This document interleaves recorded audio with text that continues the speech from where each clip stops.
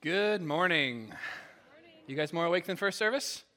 A little bit. Okay, good. Glad to hear that. My name is John McCormick. I am the leader of Renovation U here at Renovation Church, which is our summer theology classes, which are only 6 months away. So get excited. It's going to be great. Happy New Year's. Glad you're here with us. Glad you're here to celebrate the brand new year. And also hope you had a great Christmas time with your family celebrating the birth of Jesus. Now, I don't know if you do this, but 40% of Americans have been thinking about what their New Year's resolutions will be. Could be something they want to start doing, maybe something they want to stop doing. If they're anything like me, they've told themselves they're going to eat a salad every day for lunch for the rest of the year because they got to eat right and get in shape. That won't last. Or maybe they've admitted to themselves, they should start using that gym membership they've been paying for a long time and haven't been in a while, right? That also tends to happen. Or maybe they're thinking about doing something fun. They want to travel more. Or maybe they want to do something new and exciting like jumping out of a perfectly good airplane or something. But people make resolutions, right? Because they want to make something better in their lives. We want to make our lives better. We want to fix that fill-in-the-blank thing in our lives this year. And sometimes they do help us make really important changes.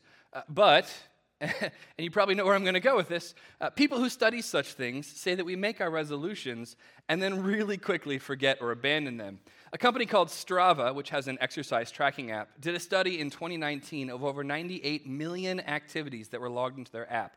And according to their research over the course of that year, the average American gives up their exercise-related New Year's resolutions on January 19th, which they've affectionately named Quitter's Day. So happy Quitter's Day in a few weeks. It'll be great. Other studies suggest that 30% of us will give up by the first week of January, and that over 50% will give up by the time February starts. And in the end, only 10%, approximately, will actually keep their resolution for the entire year. That's pretty crazy numbers for something that 40 million people are going to do every single year. Just keep those stats in the back of your mind this morning, and we'll come back to them in a little bit. If you're new with us, over the last few weeks, we've been going through the book of Colossians as a church. In October and November, we covered chapter 1 and chapter 2. We took a short break for a series on the names of God, and now we're back into Colossians again today, starting in chapter 3. But before we jump in, I want to give you a quick summary of what happened in the first two chapters. And I'd also strongly encourage you to go back, if you didn't hear the messages on chapter 1 and 2, and go watch them on the website or on the app, because the context is going to be really helpful going through the rest of the book. So, chapter 1, we see Paul talk about the faith of the Colossians. They're trusting in God, they're following Jesus, it's great. Their faith has been a blessing and an encouragement to others. And he also spends a little bit of time talking about how they know that Jesus has authority over the earth. In chapter 2, Paul talks about how we should live our lives following Jesus and spends some time contradicting some false beliefs and false doctrines that some human teachers have been spreading in the city of Colossae. Paul tells the Colossians that these teachings are really not beneficial. They don't help Christians resist temptation, which is what these teachers were saying that their teachings could do. So he's saying that's not really accurate. Now, these points are all really important because this book is a letter. It's a letter that Paul wrote to the church in Colossae, and it's meant to be read as a whole. So what came before is going to inform where we're going to go. And we'll see in chapter 3 that Paul is really going to shift gears into the rest of the book and what we're calling the roadmap for the resurrected, talking about how we should really live our lives. So that brings us today to chapter 3. I really want you to follow along with me today. So if you have your Bible, grab it. We're in Colossians 3. There's one under the chair in front of you or under your chair in the front row. In that Bible, under the pews, we're going to be on page 805. I'm actually going to cheat and go back one verse at the end of chapter 2 just to give us a little context, and then we'll get started. So on page 805 in the Bible under the pew, right at the bottom, look for the little number 23. So starting Colossians 2:23. So he's talking about the false teachers here. He says, "Such regulations have an appearance of wisdom with their self-imposed worship, their false humility, and their harsh treatment of the body, but they lack any value in restraining sensual indulgence. Since then, you have been raised with Christ. Set your hearts on things above, where Christ is, seated at the right hand of God. Set your minds on things above, not on earthly things. For you died, and your life is now hidden with Christ in God. When Christ, who is your life, appears, then you will also appear with him in glory." So we finished up chapter 2, right? Paul's saying, hey, these false teachers, their rules and regulations, they're not going to cut it for you. They're not going to help you follow Jesus. They're not going to be a benefit. He points out that bad theology and says, don't do that. And the nice thing is he doesn't just say, don't do that and move on. He says, don't do that. Here's my alternative. So his alternative to what the false teachers are saying is that we are instead supposed to set our hearts and our minds to follow Jesus, to them on things above. But what on earth does setting your heart and mind actually mean, right? Like, those phrases are probably not super familiar to you because we don't really use them anymore. But you might be familiar with something like, I have my heart set on it, right? You really, really want something. So setting your heart is, I really want something. Or instead of saying set your mind, you might say, I can't stop thinking about it, or I can't take my mind off of it, right? So setting your mind just means you're thinking about something all the time. It's always on your mind. And what we see Paul saying here is that we are to desire and think about these things above. Well, he's not talking about things literally above, like we're not supposed to think about the ceiling, right? That would be really weird. Instead, he's using this idea of above that we actually see Jesus use in the book of John. So let's look at two examples. I'll throw them up on the screen for you. First one is John 8:23. So Jesus is talking, and he said to them, you are from below, I am from above. You are of this world, I am not of this world. Here's another one, John 19:11. Jesus answered him, you would have no authority over me at all unless it had been given to you from above. So this idea of things above is talking about heaven and heavenly things and talking about God who dwells there. The opposite of things above would be earthly things, right? It's things that the world loves like money and power, alcohol, sex, drugs, all that kind of stuff. Now, a few years ago, I did a message here at Renovation Church called Eyes on the Prize, where I talked a lot about heaven. And one of the big themes was how we have to set our eyes on heaven, where we'll be with Jesus someday. Like someone running in a race, you have to be thinking and focused on your goal, or you're going to end up like wandering off into the middle of the race, and you're not going to finish. You're not going to complete the race. And that is exactly what Paul is trying to help us with here. He says we should really want to be in heaven with our King. We should spend a lot of time thinking about Jesus and our home with him to help us win that race. Paul's not just giving us like, you should do this, though. He's going to give us reasons why. Why should we do this? Why do we care? And it's right at the beginning of verse 1, right? It says, you have been raised with Christ. Because we've been given new life with Jesus, we are to set our hearts and minds on the things above. We desire heaven. We're supposed to desire heaven because of what Jesus has done. Not like the small side desire that you kind of think about sometimes. We're talking about like the main, primary, big desire in your life is to want those things. And Paul just spent the last 2 chapters establishing how awesome and amazing and powerful Jesus is to give us reasons why we would want to do that. Why would we want him? Because of all the reasons Paul's already given us. But to give you a few quickly as reminders, he tells us that we are free from death and sin because of what Jesus has done. He tells us that all the treasures of wisdom and knowledge are found in Jesus. He says that Jesus, who died for us, single-handedly holds the universe together by a thought. That's how powerful he is. And Paul wants us to remember that based on these things, when we believe in Jesus, we are adopted as sons and daughters of the living God. It means 2 things for us, right? The sustainer of the universe wants to spend time with you. Whoa. Number 2, he is making a place for you in heaven where you will be with him someday forever. That's incredible. That should make your heart light up like the 4th of July, right? That's amazing. We are no longer dead, friends. We are made alive for eternity with Jesus. That's so good. The great theologian and pastor Charles Spurgeon had an amazing metaphor for this transition from being dead to being made alive that Paul is talking about here, and why it should make us really want to focus on the things above. Here's his example. He says, a dead person is laid to rest in a crypt, right? They're in the crypt, and they don't really care about the fact that they're in a crypt because, well, they're dead, right? They don't care. But if that person suddenly came to life and woke up inside of a crypt, they'd be freaking out. Oh my gosh, everything around me is dead. I'm terrified. I need to get out of here. Every single thought would be focused on, get me out of this place. Every single desire in their heart would be just one, get me out of here. They are completely focused on finding something alive and getting away from the dead things around them. And friends, when we don't know Jesus, we are the dead person in the crypt. We are dead in our sins, and we don't know any different from what we see around us in the world.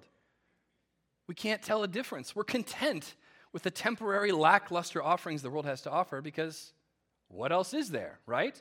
But when we accept Jesus' gift and start to follow him, suddenly the things we've been wanting and desiring, the things we were okay with before, are shown to be what they really are.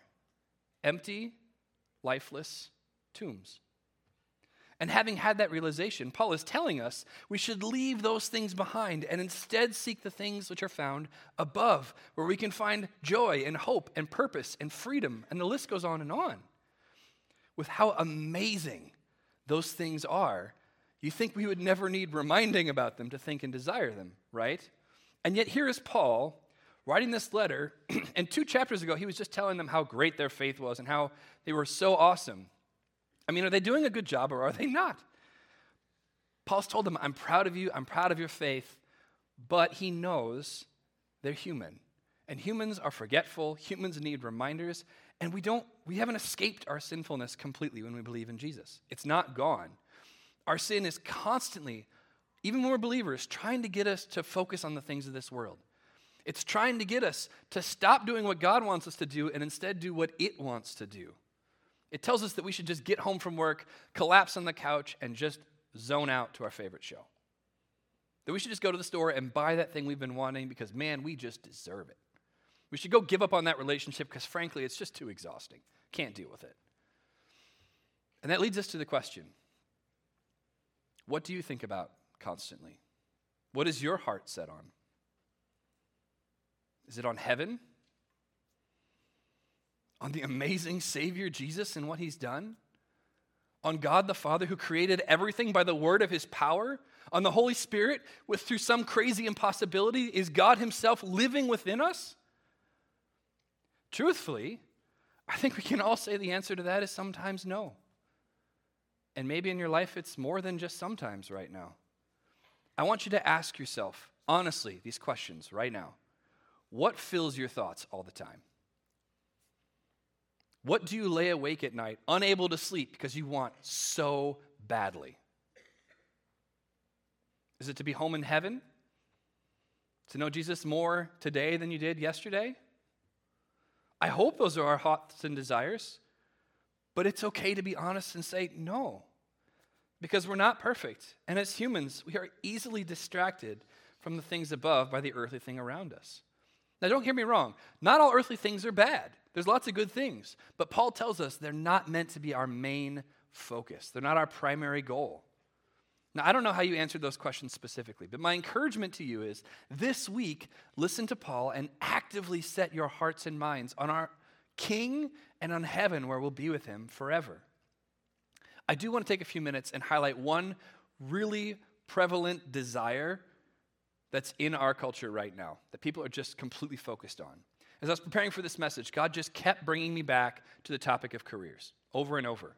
And I think this is a huge stumbling block for so many Christians. As Americans, we're basically taught from birth that our careers are our identity, right? I submit for your consideration 2 phrases. The first is, what do you do? And the second is, what do you want to be when you grow up?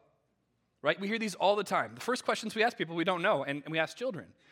And inherent in both questions is the idea that what you do, what your career is who you are. But should we be defined by the job that we have that day?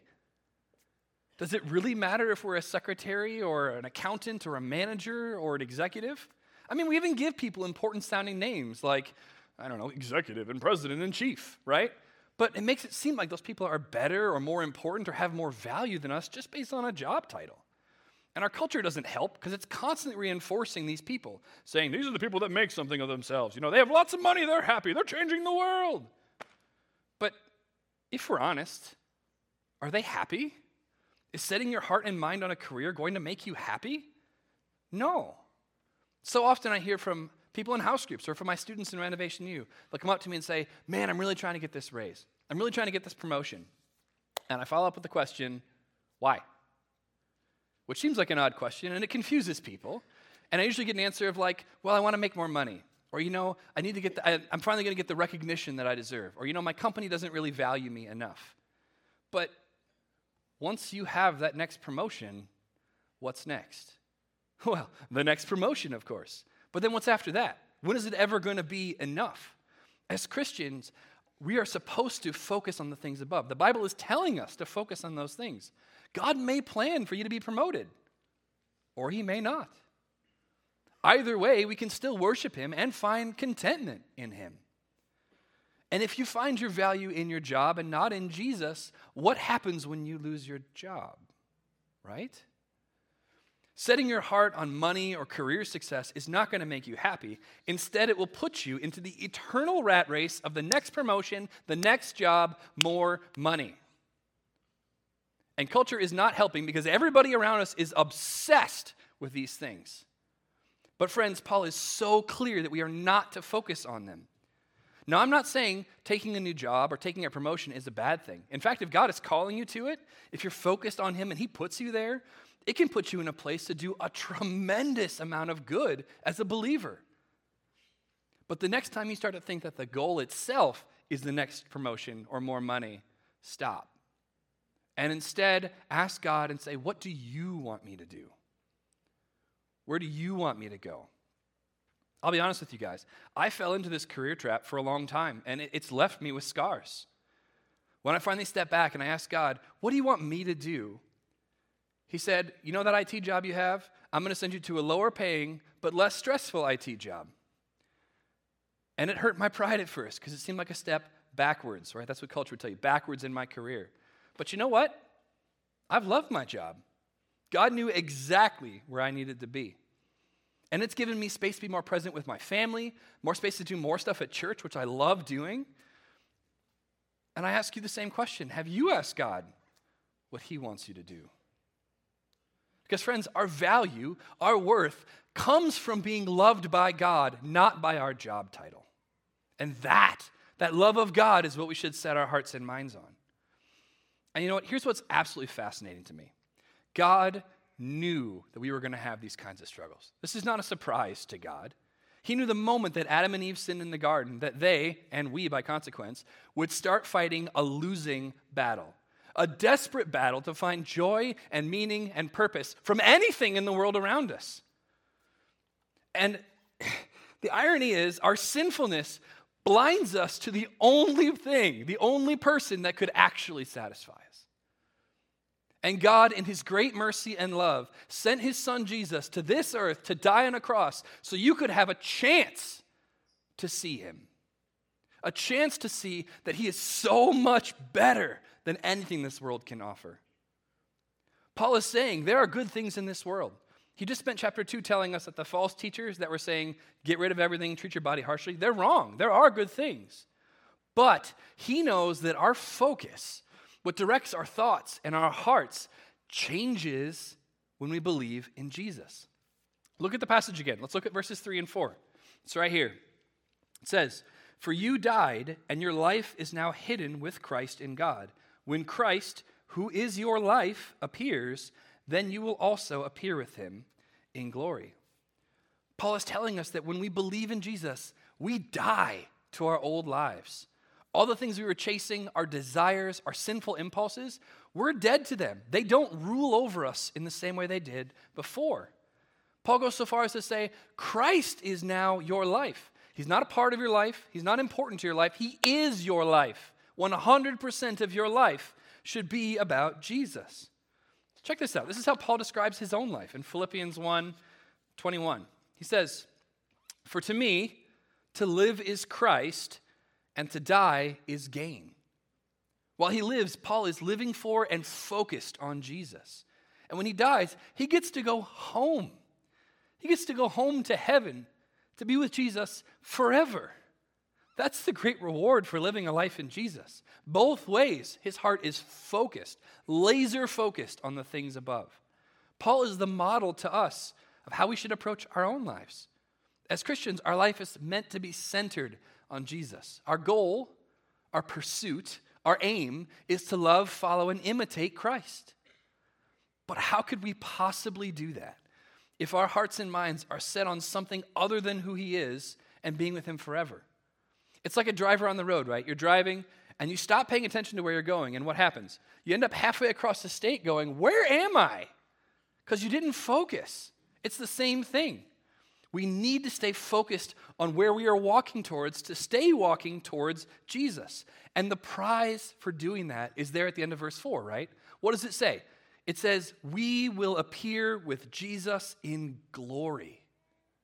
Those that seek and hold fast to the things above get to appear with Jesus. And we're not talking like an awkward Robin sidekick kind of thing. We're talking in glory with Jesus.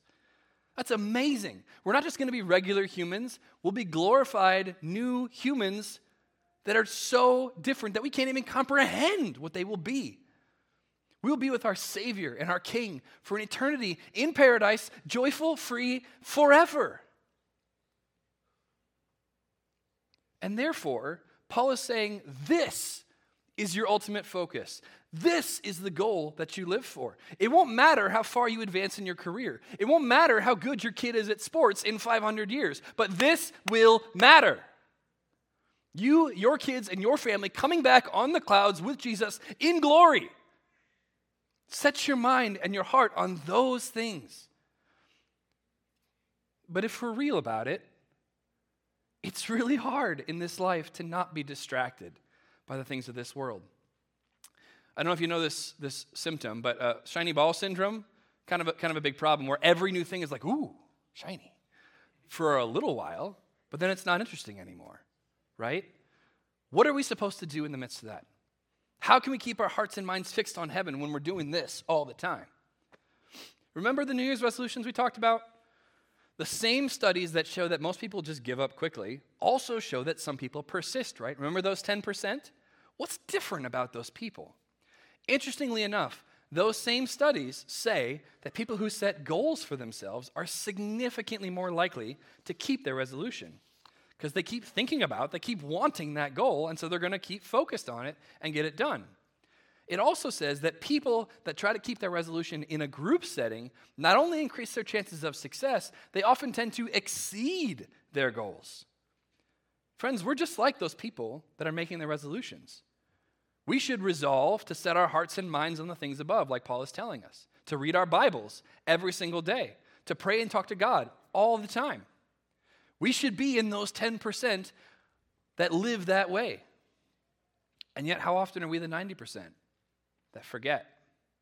Too many people hear about Jesus, and they're so excited, and they're saved, and they're amazed, and it's great.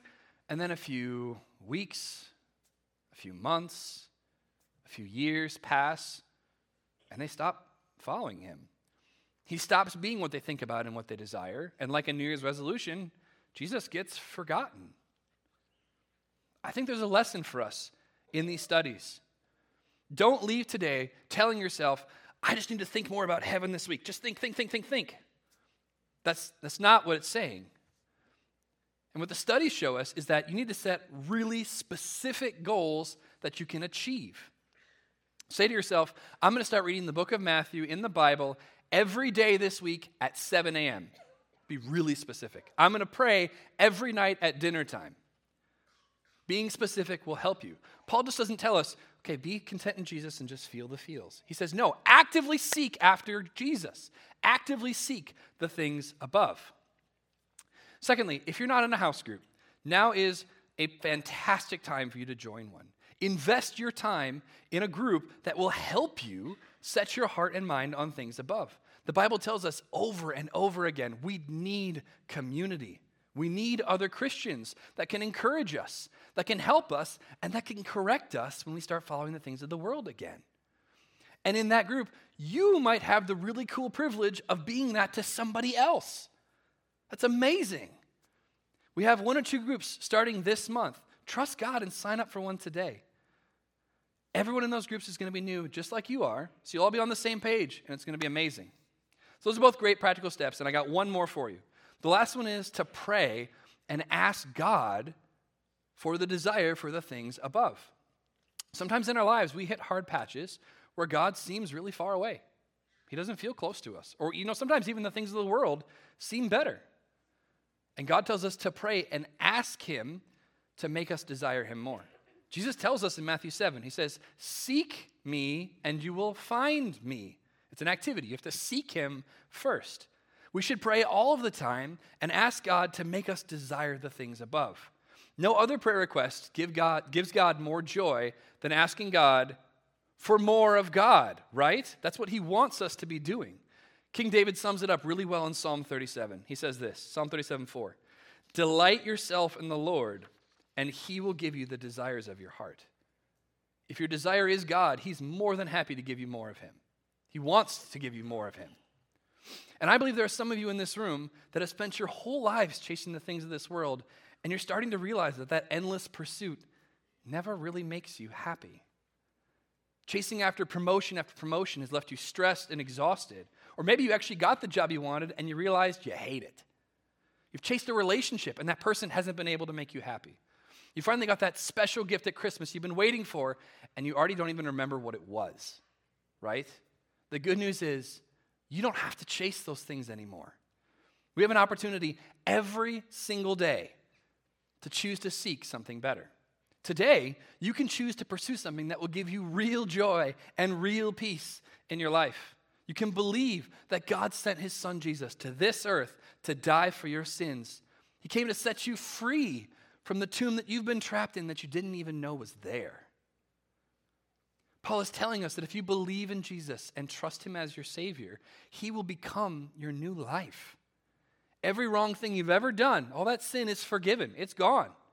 And when you die someday, you too will get to appear with Jesus in glory. And you get to go home with him to heaven in paradise forever. That's amazing news. Jesus just says, believe in me, follow me, and I'll give you a new life. In fact, let's just have everybody close your eyes, bow your heads just for a minute, just for a quick moment. If I'm talking to you right now, if you feel that stirring inside of you, I'm going to ask you to do something in a minute. Now is the time to believe in Jesus and receive his gift. And if you've never done that before, as a way to draw a line in the sand, I'm going to ask you to stand up wherever you are. Don't worry about everybody else. No one's looking at you. They all have their eyes closed. This is your moment between you and Jesus to say, yes, Jesus, I'm done chasing the things of this world that leave me empty. I know that you are so much better than those things, and I want to follow you instead. If that's where you're at right now, if that's what you're feeling, wherever you are in this room, I want you just to boldly stand up. Draw that line in the sand and stand up. Go ahead.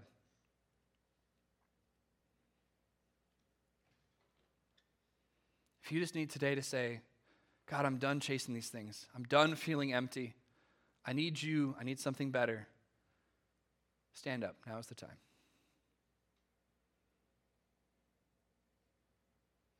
Give you like 5 more seconds.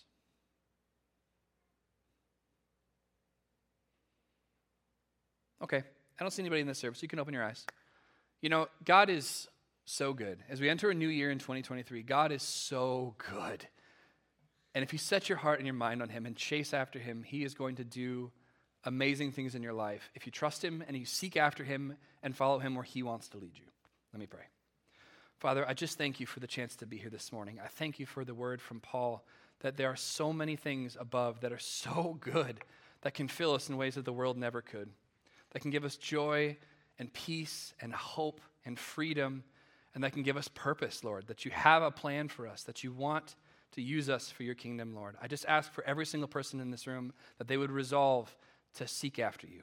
They would learn about who you are, they would follow after you, and that you would be glorified in their lives, Lord. We pray all these things in Jesus' name. Amen.